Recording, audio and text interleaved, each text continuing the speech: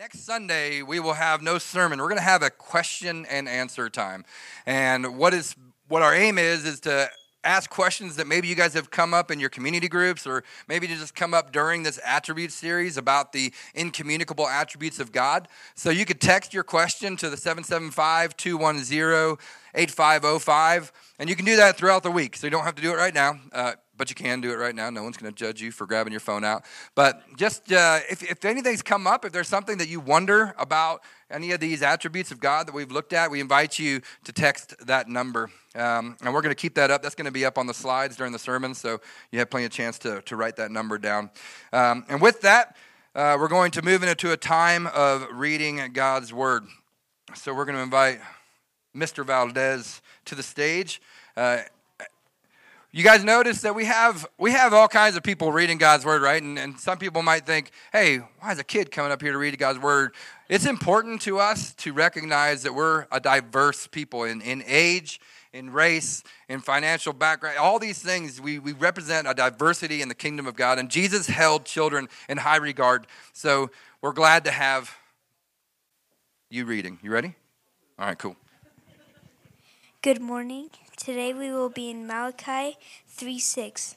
Please turn to page 802 in the Bibles around the room. When I am done reading, I will say, "This is a reading of God's Word," and you will respond by saying, "Thanks be to God." Malachi chapter 3, verse 6. For I, the Lord, do not change. Therefore, you, O children of Jacob, are not consumed. This is a reading of God's Word. Let's pray. Thank you, Lord, for your word today. Thank you for not changing and always being the same. Thank you for loving us. Amen.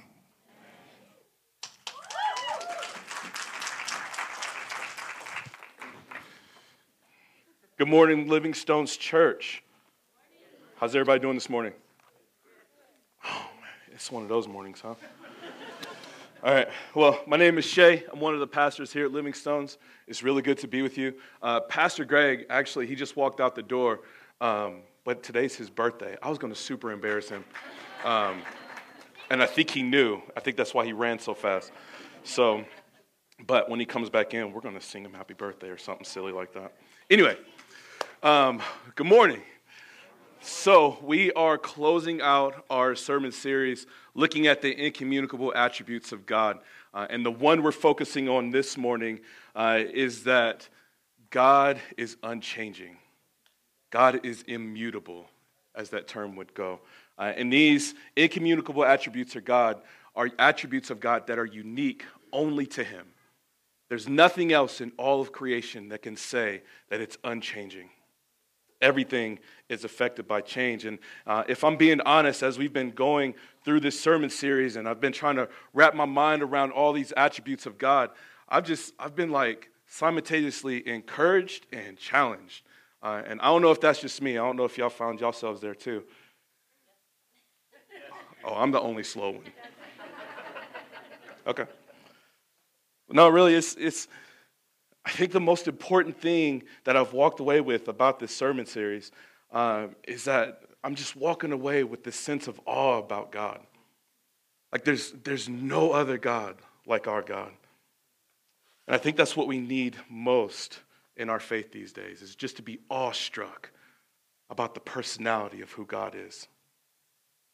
And as I was preparing for preaching this morning, I once again had this weird combination of comfort and confusion about the immutability of God, or the fact that He's unchanging.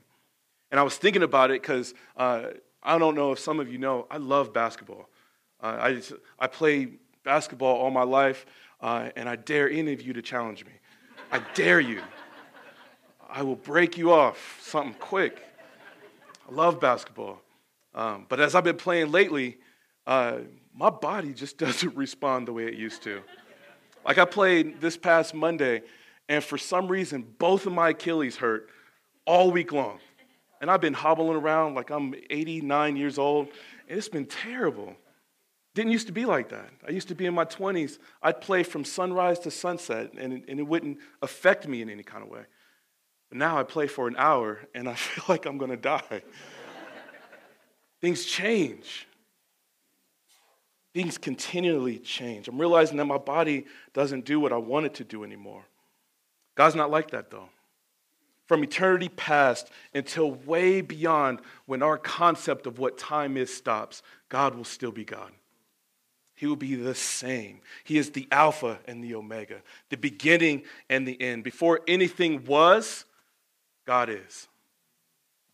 Now, that's not just some lofty theological mind trip I'm trying to take you on. It has impact for our daily lives.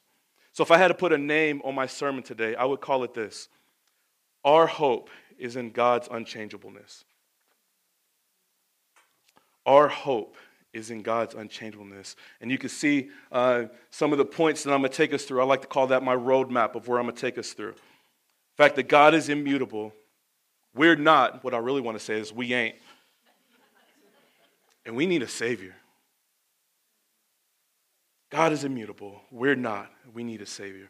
But our hope is in God's unchangeableness. I almost named this sermon, Our Only Hope is Not a New Hope, but that was entirely too Star Warsy, and I just didn't go that direction. And I cannot promise that there won't be another Star Wars reference somewhere in this sermon, because it's through the grace of God that I am what I am.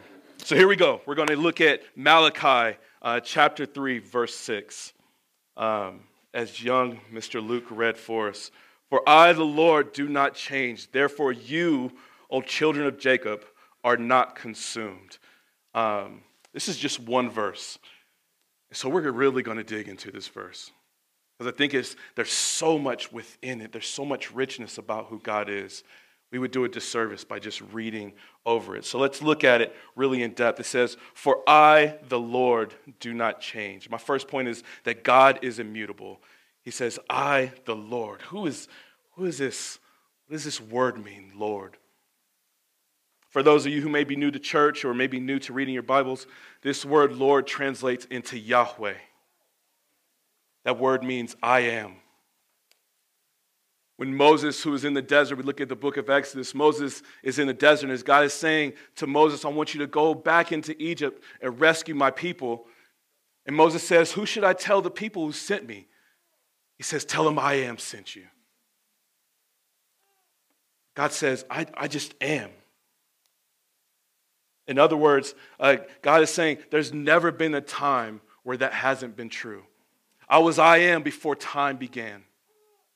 I'm the I am in the here and now, regardless of what you feel or what you're going through, your trials or tribulations, I just am.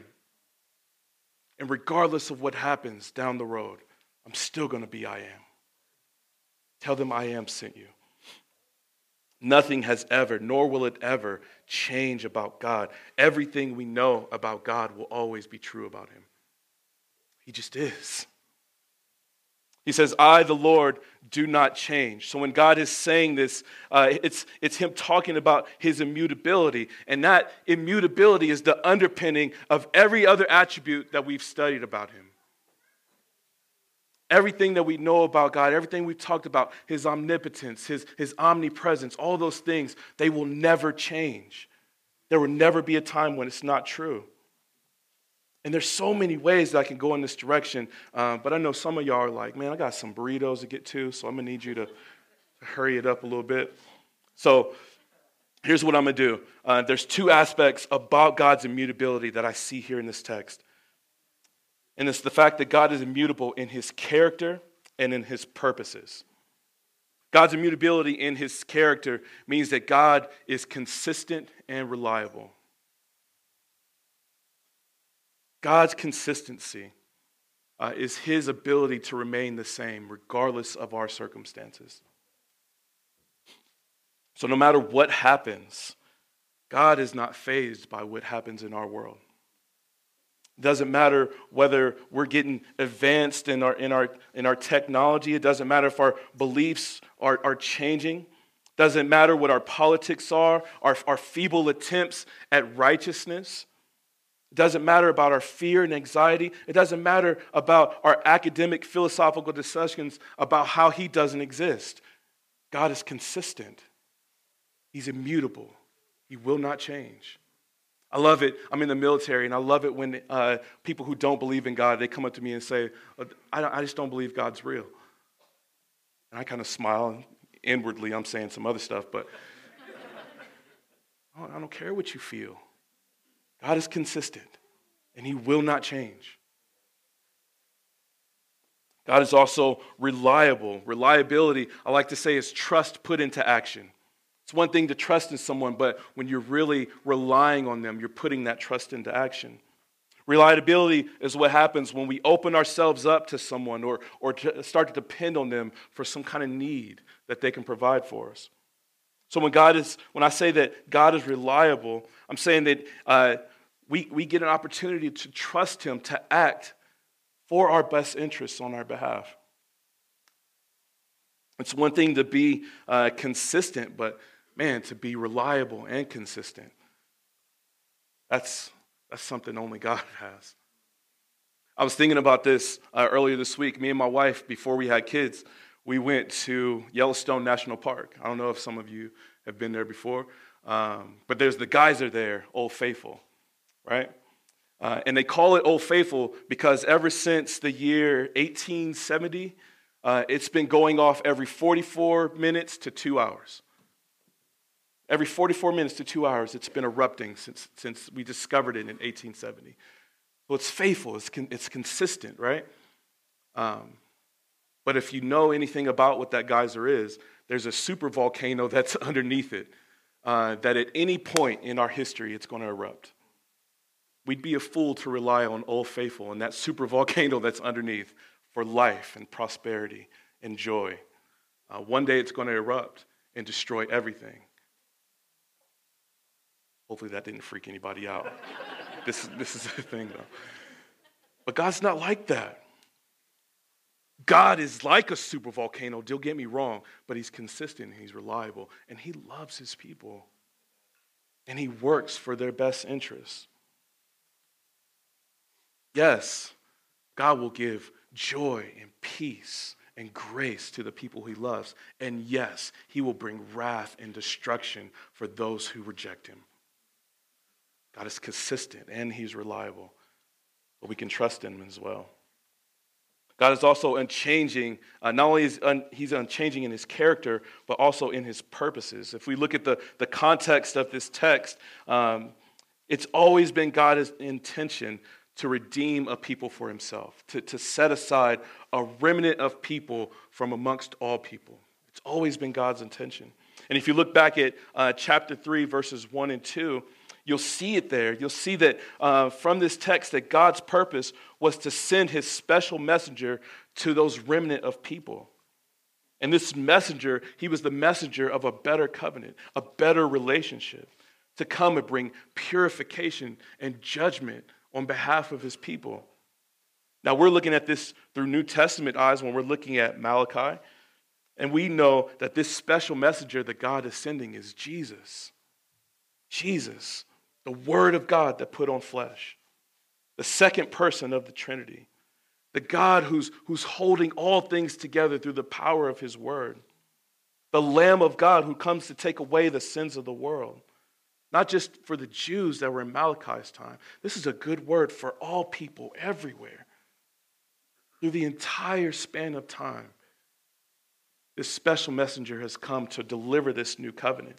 And like Ephesians 1 says, that before anything in existence had been established, God had a plan to adopt a family for himself. It's the good news for all creation. This unchanging God, he's consistent and reliable. He's not bound by space or time, and he has chosen for himself a people to redeem as his special prize. But as we're looking at this, and this is what I struggled with all week long, and maybe as you were in your community groups, you struggled with it too, there does seem to be times when God changes. Like as we're looking at the Bible, right, we look back in the book of Exodus, and the children of Israel are at the base of the mountain, and they're worshiping a foreign god that they made with their own hands. And God tells Moses, man, leave me alone for a minute. I'm about to wipe them out. I am sick of their stuff. And we might say that's a little abrupt by God, but he spent the last 40 years listening to them moaning and complaining. He says, after all I sent them through, they're going to do this. Leave me alone, Moses. So there's that time, right? Or there's the time when God said that he was sorry for creating man in the first place, and he sends a flood to wipe out all of humanity, except for one family. In those times, isn't God changing his mind? That's kind of what I've been wrestling with all week. But here's the thing about the immutability of God. We're talking about the core of his character when we say this. We're talking about the core of who he is.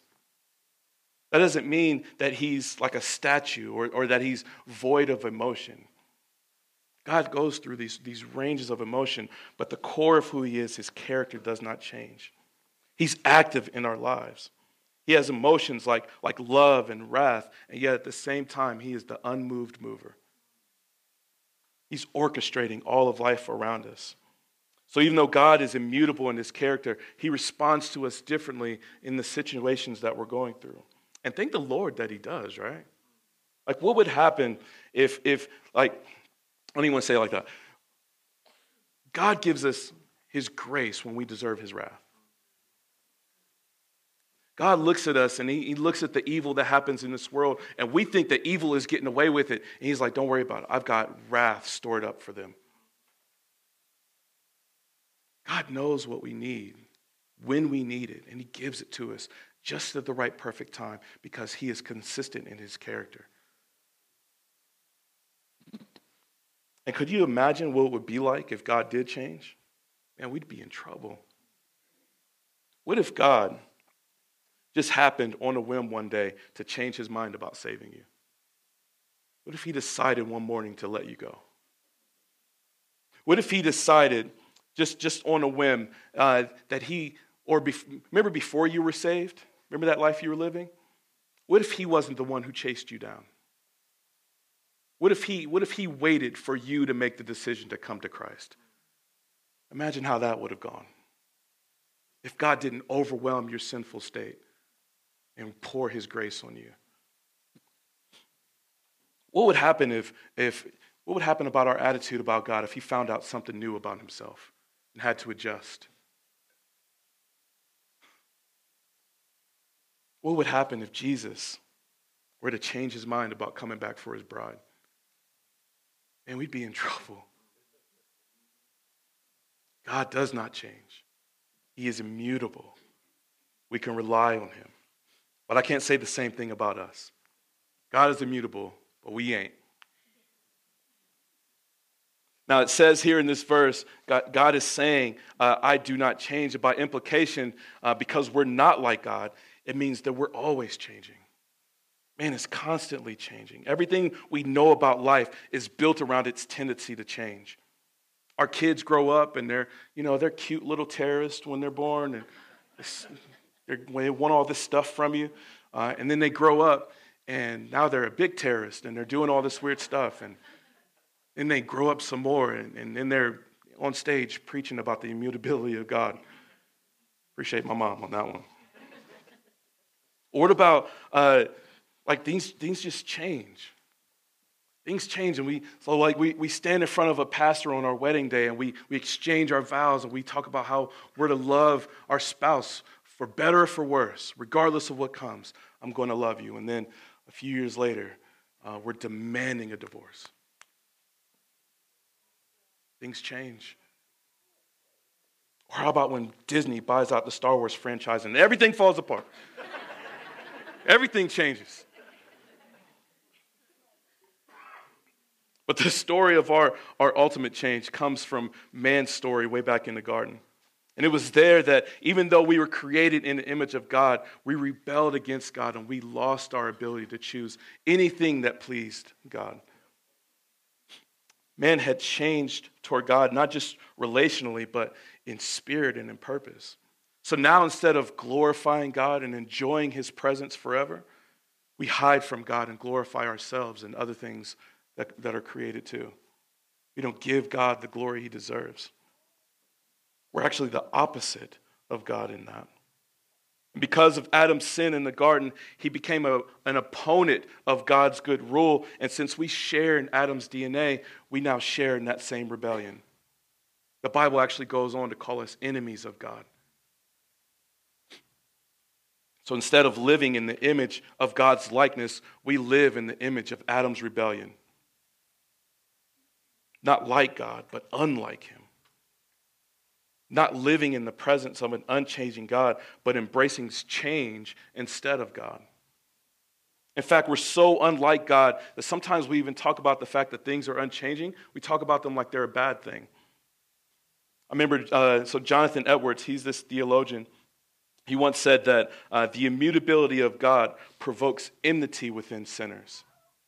Like something about the immutability of God just kind of rubs us the wrong way. We want to rebel against it. And I think that's true. There's something in ourselves when we see God and we see that he's unchanging. We just want to rebel against that. Like when people try to live this holy, righteous life, we accuse them of being old-fashioned or outdated, or they're a fundamentalist, or they're just not progressive, or they're stuck in their ways.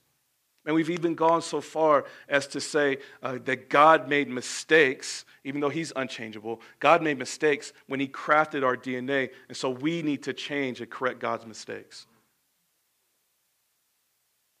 As if God is the one who's making mistakes. But God is immutable. Instead of trusting God and pursuing him, we pursue our own ever-changing desires. Where God is consistent and reliable, we're inconsistent and unreliable. And then we project ourselves onto God thinking he must be the same way. And we say stuff like, man, if I do this, then God will ... You can fill in the blank. Or man, if I don't live my life this way, God is going to change his mind about me. Church, the Bible says that God has loved you with a love that is from everlasting to everlasting. He will not change. And I don't want to sit here and make it seem like change is a bad thing, right? Change is one of those things that it's not good or bad. Matter of fact, God is using it. He's banking on it, actually, because the state that we were in before we met Christ has to change in order to get us into the presence of God. We can't remain the same. I love it that churches say, come as you are, but you can't stay as you are. You have to change in order to come into the presence of God. It's our ability to change that God is using to give us this heart of flesh, to take off the old man and put on a new man, to take us from being sons and daughters of the devil to adopted sons and daughters of the Most High. Can you imagine what would happen if we were stuck in this sinful state, never able to get out of it? Like, can you imagine Christ shedding his blood on the cross, crying out for his Father to forgive us for that we don't understand what we're doing, but we're not able to change internally? It'd be a waste. Christ, the unchangeable one, through his life, death, and resurrection, has entered into our reality, overridden our original programming, given us this new heart, a new life, and this new outlook, this new hope that one day he's going to come back and redeem a people for himself so we can spend eternity with him in heaven. It's the good news of the gospel. We need a Savior to do that, though, because we couldn't, nor would we, try to fix these problems on our own. We actually enjoy our sin. Or, is that the truth? Am I lying? Satan doesn't tempt us with stuff that we don't enjoy. He knows what our desires are. He knows what our sinful flesh wants. Those are things he tempts us with. So we'd rather return to our own vomit than to pursue God's holiness. So we need a Savior. And that's where we come back into the text. It says, "For I, the Lord, do not change. Therefore you, O children of Jacob, are not consumed." You, O children of Jacob, are not consumed. Actually, it starts with therefore. And I like what my wife says when she comes into a therefore in the Bible. She says, I like to pause and figure out what the therefore is there for. So that's what we're going to do. What's that therefore? As we look at this text, one of the things that we pick up is that this is the last book of the Old Testament. And God is recounting his promises that he made to his people. All the interactions he's had with them, all the times that we saw God breaking through reality, all the times when God was faithful and we weren't, all of them, every single one of them were stories of grace. About how God loves his people and wants a remnant for himself. And I'll be honest, man, that thought hit me like a ton of bricks this week. Because I start recounting stories throughout the Bible when it just seemed like God was just like, just going for it. Like the times when he exercised his wrath against Sodom and Gomorrah, destroyed the entire place, and turned Lot's wife into a pillar of salt. That was a story of God's grace, retaining a remnant for himself. Or what about when God flooded the whole earth, but yet again he saved one family? Story of his grace. Or what about when he sent the people, his entire nation, into slavery, into Babylon? But even in the midst of Babylon, he says, I know the plans I have for you. I'm not going to leave you, even there. Or even when he split the kingdom into two parts, he still retained for himself the kingdom of Judah. That was still worshiping his holy name. God retaining a remnant for himself. And so what God is saying here, when he's saying therefore, he's thinking back to the times when he sent judges to save the people and they just failed to do anything. He's thinking back to the time when he would send his word to the prophets and they would change what he was saying. He's thinking back to the priest he would send to give offerings and they would just ruin the offerings. He's thinking back to his people who he told the tithe and they wouldn't even bring the full tithe into the storehouse. All of it. God says, I'm consistent. I still haven't changed my mind about you. I still love you. All those things were stories of God's great grace, him retaining a people for himself. It's always been God's intention. That's why that therefore is therefore. So he says, since I want to retain a remnant for myself, therefore you, O children of Jacob, are not consumed. This children of Jacob, I don't know if you guys know the story, so I'm going to do, a brief history lesson. But y'all put a black pastor up here, so I'm just going to go for it. So in the book of Genesis, God chooses this man called Abraham. Abraham's this old dude living in the middle of the desert, doesn't know who God is. God just says, amen, let's roll out. And Abraham says, let's go.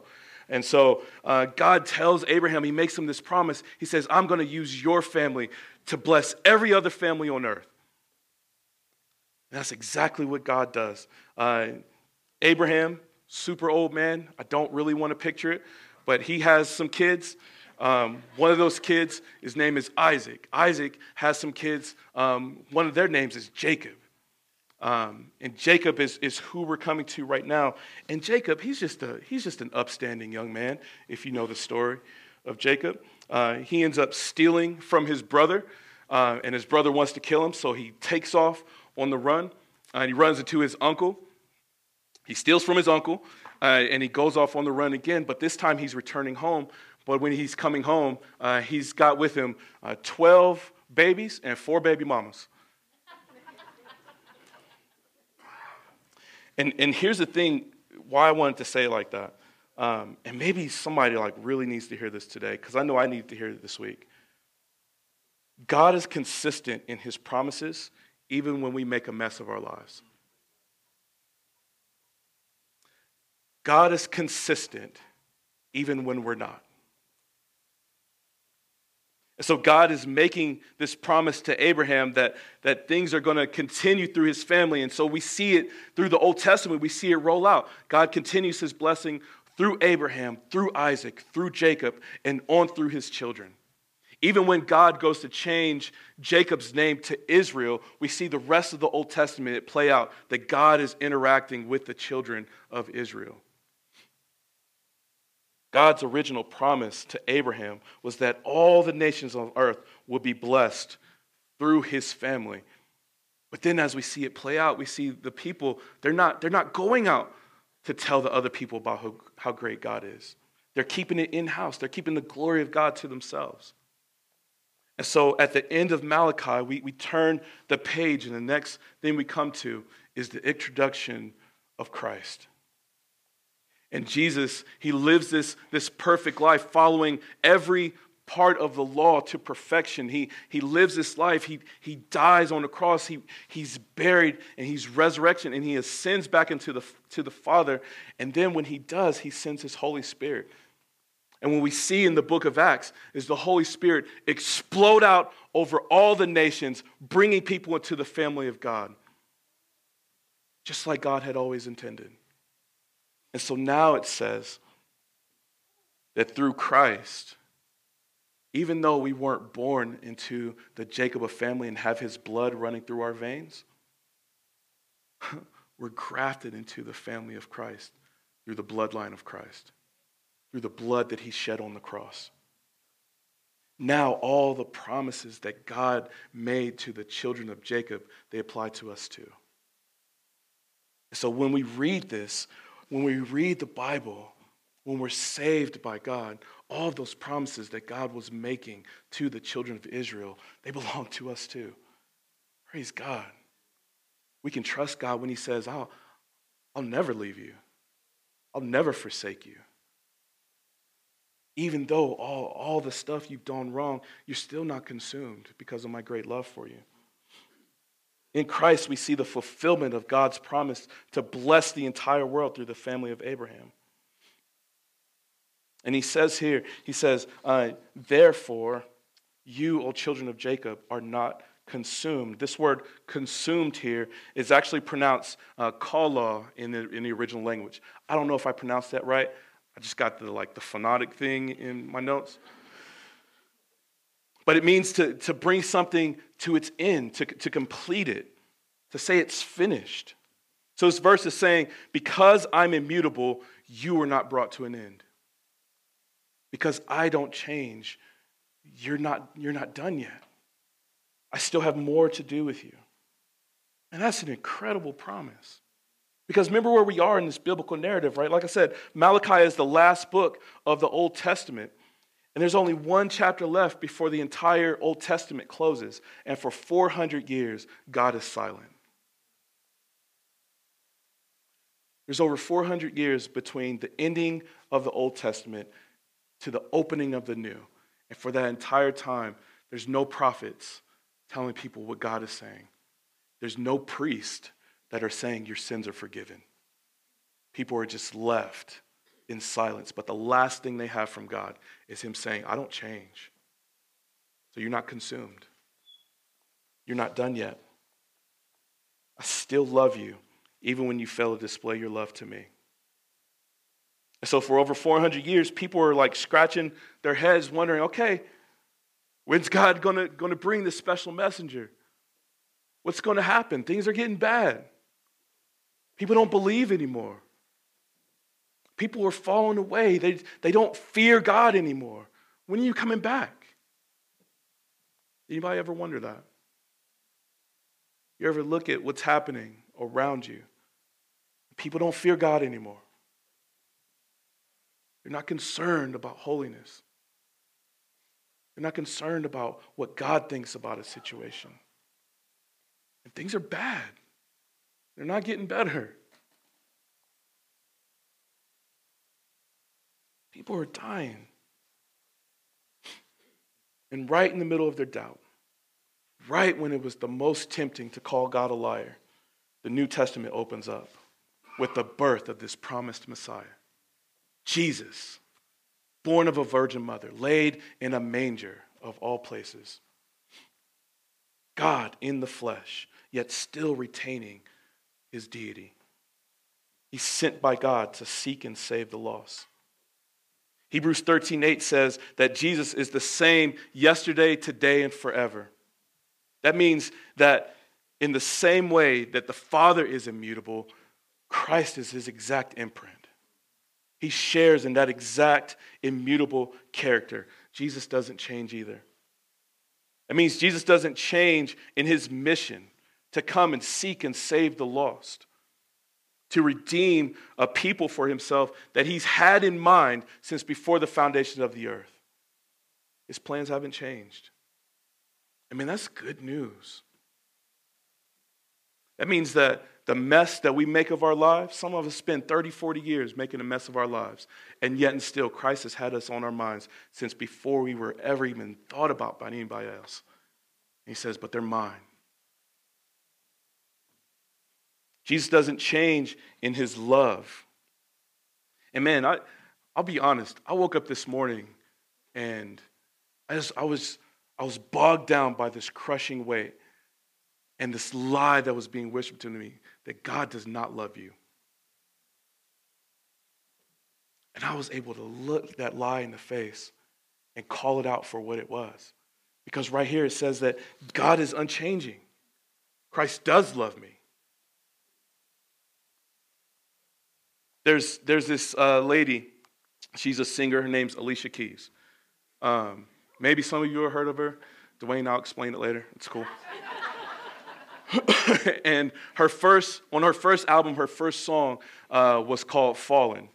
And the lyrics, it went like this. I keep on falling in and out of love with you. Sometimes I love you, sometimes you make me blue. Sometimes I feel good, most times I feel used. Loving you, darling, keeps me confused. Man, Jesus isn't like that. He's not confused about why he loves you. There's no way that he falls in and out of love with you. He loves you consistently and reliably. There's nothing that will ever change about his love for you. Nothing. You cannot outsin the grace of God. Even at your worst, God is loving you. Ephesians 3:17 says it like this.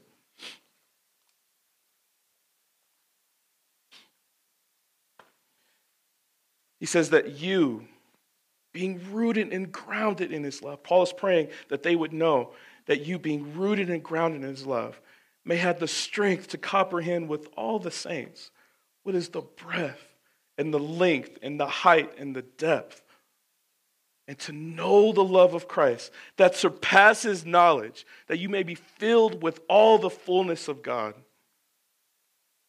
There's no way that this love stops. There's nothing that overcomes this type of love. Nothing changes about God's love for you. Jesus died to love you. Jesus also won't change in his promises. The great hope that we live with in this life is that Jesus is going to return. And since Jesus doesn't change, man, we live with hope for his arrival. That's a promise that he's going to keep. We await the day when we could take off this perishable body and it could be put away and we could put on the unchangeable, imperishable body that he promised us. Like, I look forward to the day when I don't have to wake up with my ankles hurting. Golly, it's dumb. I look forward to the day when I don't have to cry that one of my friends has cancer. I look forward to the day when my friends don't have to worry about where their children are that night because they've run away.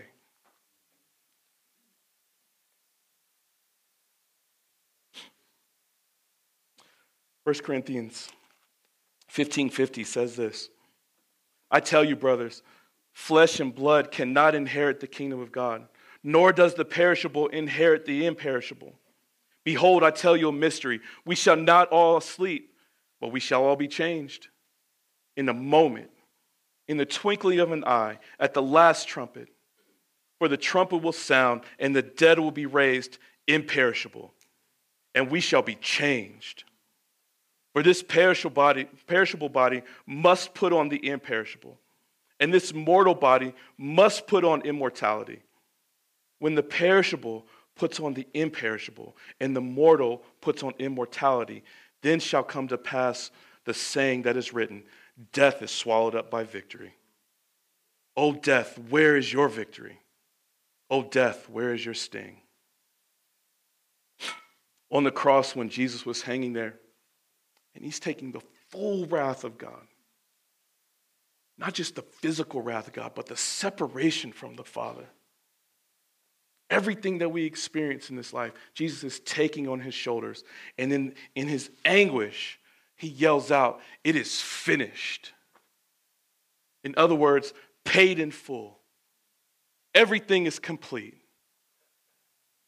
The Lord didn't change in his promises because it was always his intention to send his son to the cross on our behalf, to bring him to an end so we wouldn't have to be. Death is swallowed up in victory. When we're in Christ, we are not consumed. But man, there's a dire warning for those who are not in Christ. We look back at Malachi chapter 4, verse 1. It says this, "For behold, the day is coming, burning like an oven, when all the arrogant," when he means by arrogant, those who they'd rather trust in themselves and their own works rather than trusting in God. All the arrogant and all the evildoers will be stubble. That day is coming. It shall set them ablaze, says the Lord of hosts, so that it will not leave them root nor branch. If you don't know who Christ is this morning, if you've been toying with, man, is God for me? Is God's, the fact that he doesn't change, will that be a benefit to my life? Yes. For the love of God, yes. Please come to Christ. Saints, as we get ready to leave out today and we head out into our week, I want us to really meditate on God's unchanging character. This series it's been awesome. I want you to go back and listen to some of the sermons. I want you to write down some questions. I want you to text them to us. I want us to engage on God's character because there's so much to it. We haven't been able to scratch the surface of who God is through these sermons. And really, I want you to ask yourself, what are some ways that God's immutability has been a blessing for you? Maybe it's the fact that he's been consistent and reliable and seen you through some really tough times. Maybe it's that even though you've been inconsistent, that God has always been there. I want you to wrestle with this characteristic of God as you leave this week. Because the more we meditate on his holy attributes, the more it drives us to worship this independent, transcendent, omnipotent, omniscient, omnipresent, and immutable God. Amen? Man, please pray with me. Lord God, thank you for your word this morning. As short as this text is, man, there is so much here. Thank you so much, God, that you don't change. Even in the face of our inconsistency and our fickleness, you still remain the same. God, as we head out into this week, I pray that you engage us all in different ways. Show us how you're immutable, God. Show us how your love for us will never change. There's people right now in this congregation, God, that are wondering whether or not you're still with them. Make yourself known to them, God. How I lift this sermon up to you. I pray that you use it to change the hearts of people that you've been pursuing. God, I love you. But please help me in the times when I don't show it. It's through the name of Jesus that I pray. Amen.